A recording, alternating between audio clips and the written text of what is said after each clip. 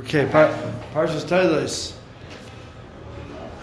So Yaakov and Esav are born, and we know that a big fight inside when they were still not born yet. And they came out, and Esav was Yisrael, full of hair, and Yaakov was born smooth.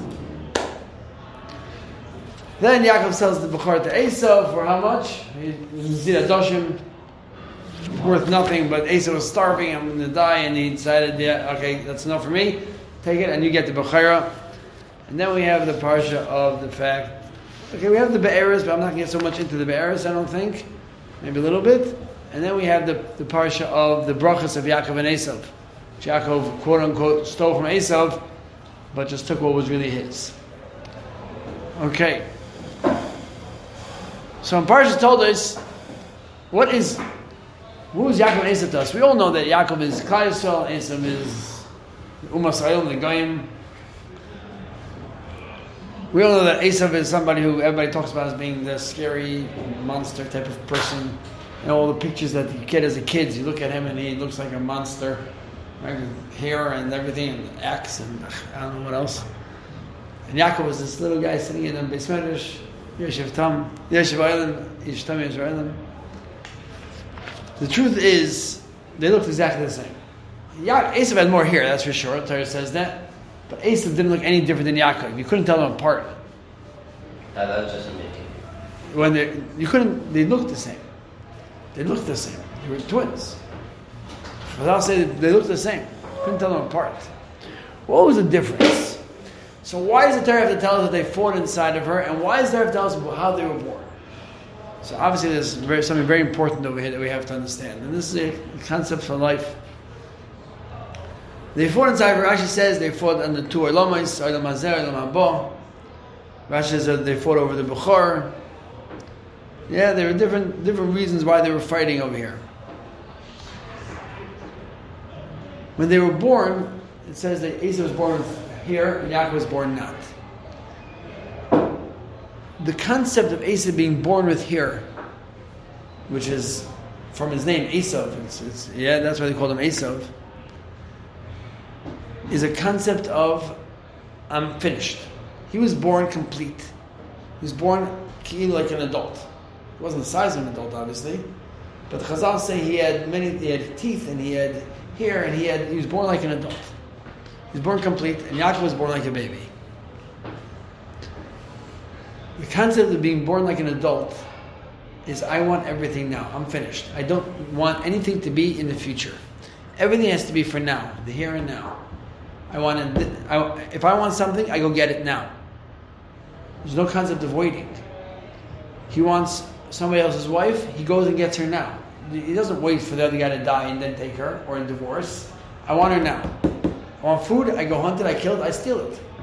I don't need to wait. What do I need to wait for? If I don't find anything in the field, I'm going to bring it, says by the book, when he brings for Yitzchak, he says, I'm going to bring it now. I'm going to go steal it if I can't find anything else. The concept of a baby, if we think about it, is what's going to be in the future. A baby's born, and it can't do anything for itself. Everything comes to it slowly but surely. Right? Slowly but surely it grows. A baby's able to eat more, walk, takes time, till it grows teeth, till the baby, anything that the baby has takes time for it to come.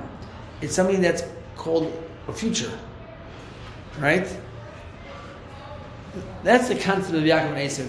Esav wants everything right now. That's Olam Hazeh. Olam Hazeh, when you're using it the wrong way, is I want everything now. So I could lie, cheat, and steal to get whatever I want. Kinyan type of covet is now, because everything I want, it has to be now. That's why I use Olam Hazeh in order to have it just for Olam Hazeh, this world. Yaakov is for the future. I know that there's going to be a future. So I have to do things now in order to get to the future. That's Olam Haba. Olam Haba is using this world in order to be able to get to somewhere else. Even a person himself, as he's growing, he really doesn't get to anything until he's 50, 60, 70 years old. Most people get wealthy, or they make all their money, and slowly and surely grows until when they're 50, 60, 70 years old, they're able to sit down and enjoy it. Torah when a person is learning. So when does his real Torah come out? When do people start recognizing this person has what to sell? When he gets older. The more he works on it, the more he gets. So you have the Gedolim, the biggest Gedolim are the Zkanim, because they had so many years already of working on it, it came to them in the future. And they were working for what? For Olam Haba. I don't need it for now. I need to work on it that I know it's going to come. That's the difference between the way Klal Yisrael works and the way everybody else works. Everybody else works now. Now. I want everything right now, and Klal Yisrael works on a different level. The side of Yaakov and Esav is that, and that's the side of the brachas. Yaakov wanted the brachas, and Yaakov wanted the brachas in order that he could have this world. But what did he want this world for? Re'ei reach b'ni kireach hasada. When Yaakov walked in, Yitzchak said, "Wow, it smells like Gan Eden over here. It smells like Gan Eden." Something walked in with his perfume was a Gan Eden. What does that mean? That means he smelled in him something that says, I'm looking for the future. I don't need the now. I need what's going to be in Olam Haba. Olam Haba, I want to smell good. So then he gave him the brachas. He didn't know it was Yaakov yet. He thought it was still Esav. But he smelled something that says, this person's working for a future. Esav says, I want it now. Yaakov says, Yisrael says, how many more brachas? You have no more brachas, Abba? I have no more brachas. For somebody who wants just for the now, there's no more bracha. A bracha comes when it comes in the future. A bracha of a marriage, a good marriage, is nothing to do with the first year. The first year is just a wait for what? To get to later years when the marriage actually cements, and that becomes a good marriage. Good marriage doesn't have to be the first day that we're married together. Oh, everything's so great, rosy-posy. The first year. A marriage is something that it's a working process till you get to the end, and that's when Shlomo Zalman Auerbach, at the end when his wife was Haftarah, got to the kever and said, "I don't have to ask her forgiveness for anything. She never did anything. I never did anything to her, and she never did anything to me that I have to ask her forgiveness for." Because when they got married, they were working their whole life to get to that concept that we're going to be so together that there's not going to be anything that we have to ask forgiveness for. That's the concept of Klal Yisrael. We don't live in order to have everything now. We live because we know if I do this now, it's going to be good for me then. Or if I do this bad thing now, it's going to be bad for me then. And that's the concept of Toldos. That's the concept of the Be'ers also. The Be'er, there's 3 Be'ers, 3 wells that Yitzchak dug. The first one was called Sitna, I believe. First one was called Hashem Ber Eitzek, because they fought about it. The second one was called Sitna, and the third one was called Rechayvus. This is the 3 Batei Mikdashes, Chazal say.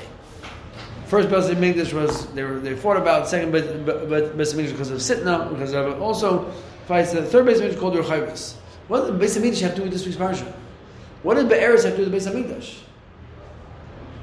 It's a hint to Klal Yisrael that there's going to be a future. And the future is going to be a Beis Hamikdash, and the first Beis Hamikdash is going to fall down because of fights, which I'm not going to get into right now. It's a lot of you say this too much for right now. And then sitting there's another description of the second Beis Hamikdash. The third Beis Hamikdash is going to be Rechayvus. It's going to be broadened. Everything's going to be broadened. All our understandings, our concepts, our Eretz Yisrael, everything's going to be broadened when the third Beis Hamikdash comes. By that time, that's going to be the end of that's going to be Mashiach. That's when everything comes along. That's what we're waiting for.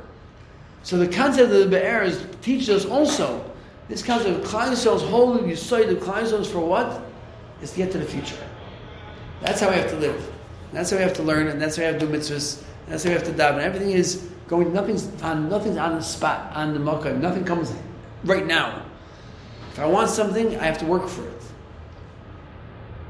And therefore, through that, we get to the future, and the future is what builds us as people. Have a very good Shabbos, Be'ez Hashem.